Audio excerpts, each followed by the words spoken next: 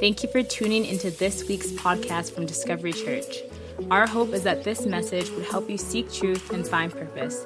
If you would like to know more about Discovery Church, please check us out online at mydiscoverychurch.ca. That said, let's go to this week's message.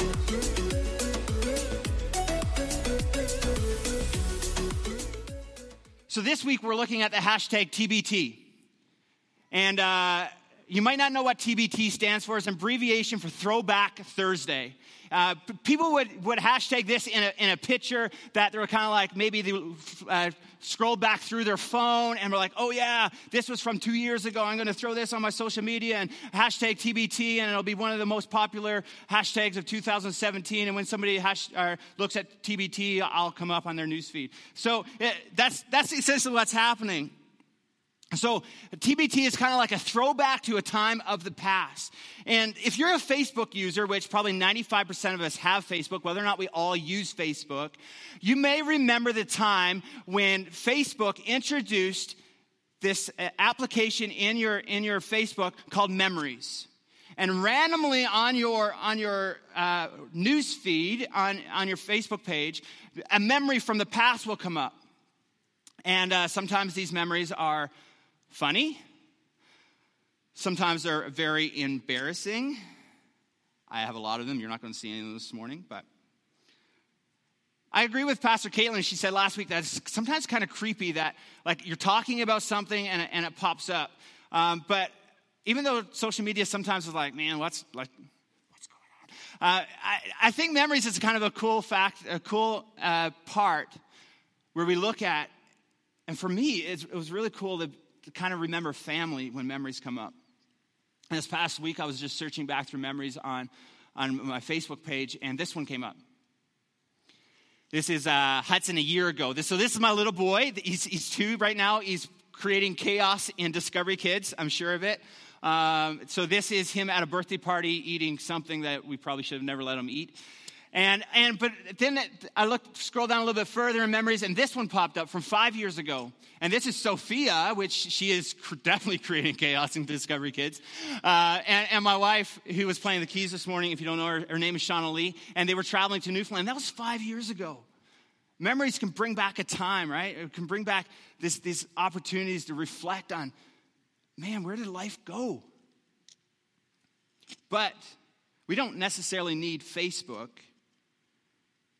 to bring back memories. Maybe if you are a huge Facebook user and if you're really disappointed about our Edmonton Oilers this year, you can go back to a memory of 2005, yes, that many years ago, when we had the unpredictable run to the Stanley Cup. You might have been cheering for them and wishing for those years. Famous words that we always say, there's next year. So hashtag next year. Jesus help the Oilers get a first round draft pick. Hashtag. But we don't need Facebook to tell us about memories. Sometimes memories are struck by smells. You walk into your mom's house and you smell fresh baked bread and you're like, oh, I can remember the time I would sit down, I would run home. Or you go in and you smell a fresh baked pie, or maybe a song, right? A song brings back a memory, and depending, maybe if your dating life wasn't too pleasant, like every guy and girl's got this is our song. Our song. I'm going to do this a lot. This means hashtag. So you can hashtag stuff. I know it's from literally throwback to 2 years ago, but we're going to do a hashtag. Okay. But everybody has a song. So maybe a song comes on the radio and you got to turn it because your memories flash back to this horrible relationship that you had. But I was wondering this morning, could we TBT back to a Thursday, back to the Thursday that Pastor Caitlin talked about a little bit last week, where Jesus and his disciples were eating a Passover meal. Throw back to a weekend that changed my life. Throw back to a weekend that changed the world, that split time. Personally, I think we could throw back to a weekend that can change everybody's life that we encounter. I'd like to read it. It's found in Mark 14. I'm only going to read a portion of it, and then I'll paraphrase the rest of it. But in Mark 14, verse 13, on the Thursday, it says this. He sent 2 of his disciples, that's being Jesus, and told them, go into the city. You will meet a man carrying a jug of water. Follow him. When he goes into a house, tell the owner that the teacher asks, where is my room where I can eat the Passover meal with my disciples? He will take you upstairs and show you a large room. The room will be completely furnished. Get everything ready for us there. The disciples left. They went into the city and found everything as Jesus had told them. So he prepared the Passover. When everything came, Jesus arrived with his 12 disciples. Now, I was rereading the Easter story this past week and past month, and I read this passage, and I was thinking about Easter at the Rec tonight, and I was thinking about Easter, and I was looking at this passage, and it says here that to go and find the man with a jug of water.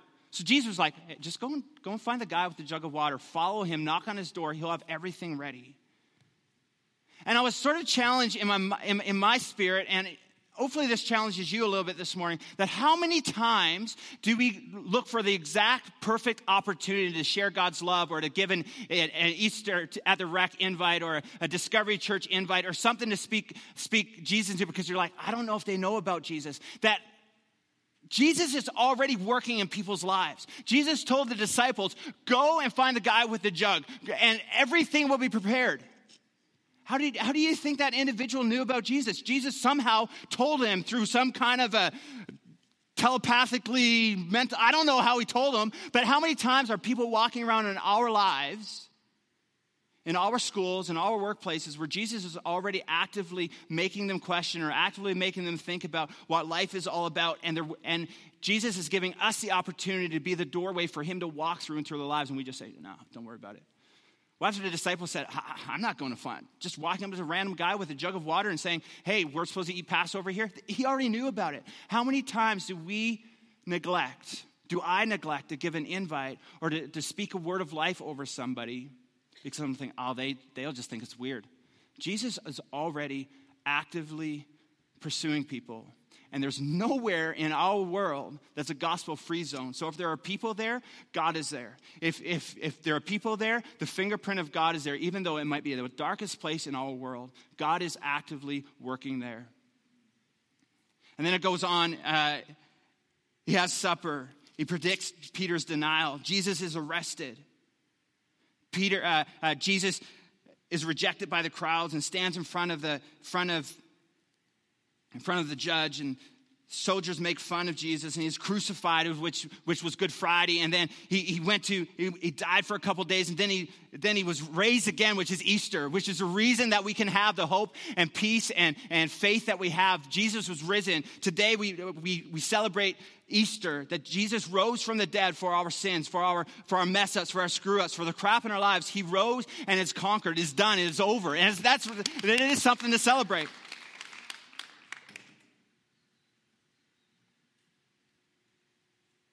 There's two things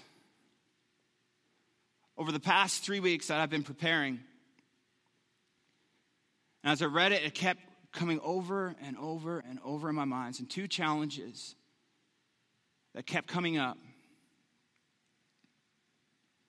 as I reread the Easter story. I'd like to share them with you. And I like them for maybe challenge where you're at today. And looking at TBT, throwback to a time when, and looking at memories, does the story that changed my life, there's a story of Jesus giving his life on a cross, raising again so I can have a relationship with God, only pop up in my life as a memory? Does it only pop up once a year where I go to church on Easter or maybe on Christmas? Or maybe it's once a month when, because maybe the church that you went to or the church that you do go to does communion once a month. So I remember the death of Jesus and what he did once a month, and it just pops up as a memory. Or it pops up when I really need Jesus to intervene in my life. Oh God, oh yeah, Jesus, you gave your life and you rose again so I could have this or so I could be freed from this. And it only pops up in our memory feed in our lives and just gets filed away as this nice little memory.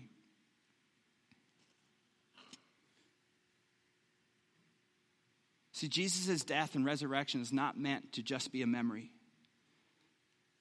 Jesus' death and resurrection is meant to be a constant reminder and a daily encounter with the reality that without Jesus, without what he did, without his death and resurrection, we cannot live in peace. We cannot live with purpose. We cannot live with hope that there is more to life than just waking up every single day, going to work, paying bills, going home, and doing it all over again. But when we have a relationship with Jesus, you guys Patrick, you intentionally, gotta love it.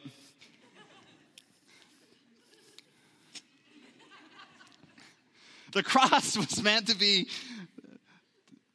an encounter, a daily encounter, where we recognize that our lives are literally just mere dust without surrender to the man who gave his life. And am I continually grateful for the Son of God coming to earth to be a sacrifice for me. And then challenge 2 came to me, and I'm trying to recall when I gave my life to Christ, and there was probably a couple different encounters, but I grew up in a Christian home, and there was a time where I kind of like completely surrendered my life to Jesus, but there are other times I'm kind of like, I think I was a Christian, and maybe you grew up in a home where that was, and maybe you haven't even given your life to Christ yet, or maybe it was last week, but I was challenged in my personal life, is that can I even remember what life was like before I gave my life to Christ? Can I remember? I started thinking back to the time when I was a kid. I'm like, oh man, I messed up today. Jesus, I think you're forgiving me, but I'm like hanging outside of my parents' door, seeing if I can hear my parents snore. And I was like, they're still breathing. You know, Jesus has not come back yet, so I'm okay. Right? I'm like, as a kid, it's like you think of these things. But maybe your life was a little bit more colorful. Maybe you can't. Maybe you can remember, man, it was only 2 weeks ago that I was on the brink of maybe being thrown in jail for some time, or on the edge of being divorced. Or maybe your life was a complete mess up, and most of our lives are. But can I remember what it was like to lack purpose, to not live in the hope and the peace and joy that God brings?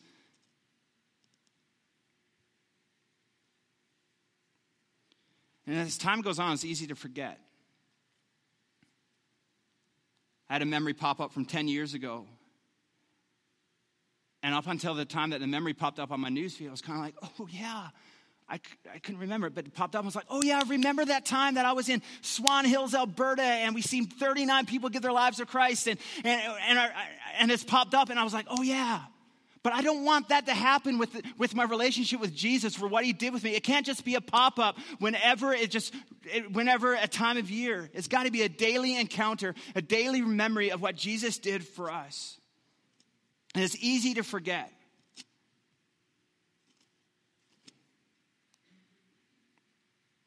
The cross, the death of Jesus, gets filed away as time goes on, it feels like. And as it gets filed away, lots of times as Christians, we're like, well, you know what, yeah, that's fine. But we start living a life thinking we have it all figured out, and all of a sudden something sometimes switches and says, well, I'm okay. God kind of owes me this, right? Like, I'm good.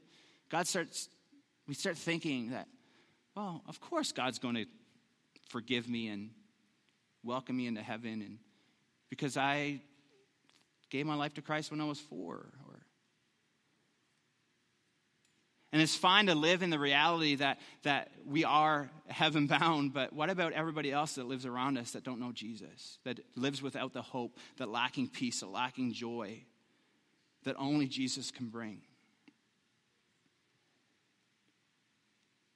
I'm going to ask Sean Lee to come back up.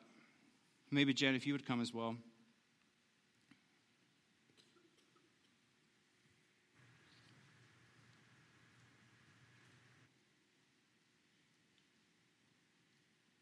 The cross, the death of Jesus, gets filed away in our minds as a nice memory, as something that popped up in our news feeds once a year.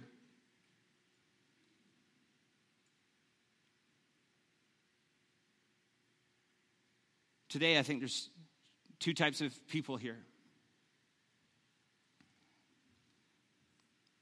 One, those that have committed their lives to Christ. And we need the memory and the reality of what Jesus did in our lives to pop up more often. How many times are we broken in the presence of God because we recognize that we are complete failures without him, that our lives lack complete purpose without him, that life is incomplete without a relationship with God.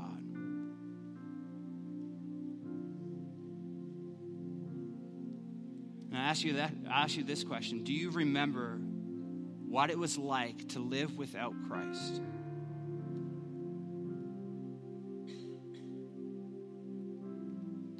To wake up every day and to feel and ask the question, is there more to life? Can you remember what it was like?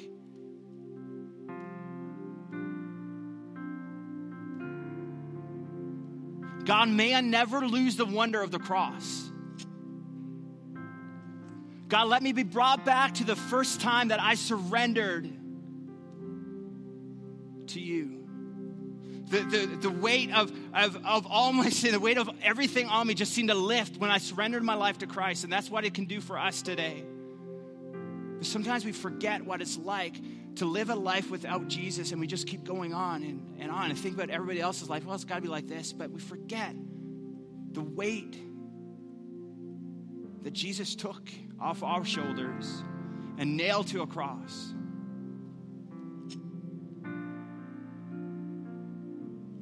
Our need for salvation has to be a daily encounter, a daily thanksgiving that the Son of God would lay down his life and give it for us.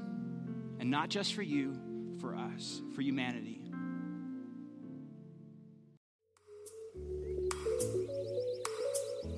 Thanks for taking time to listen to this week's message from Discovery Church.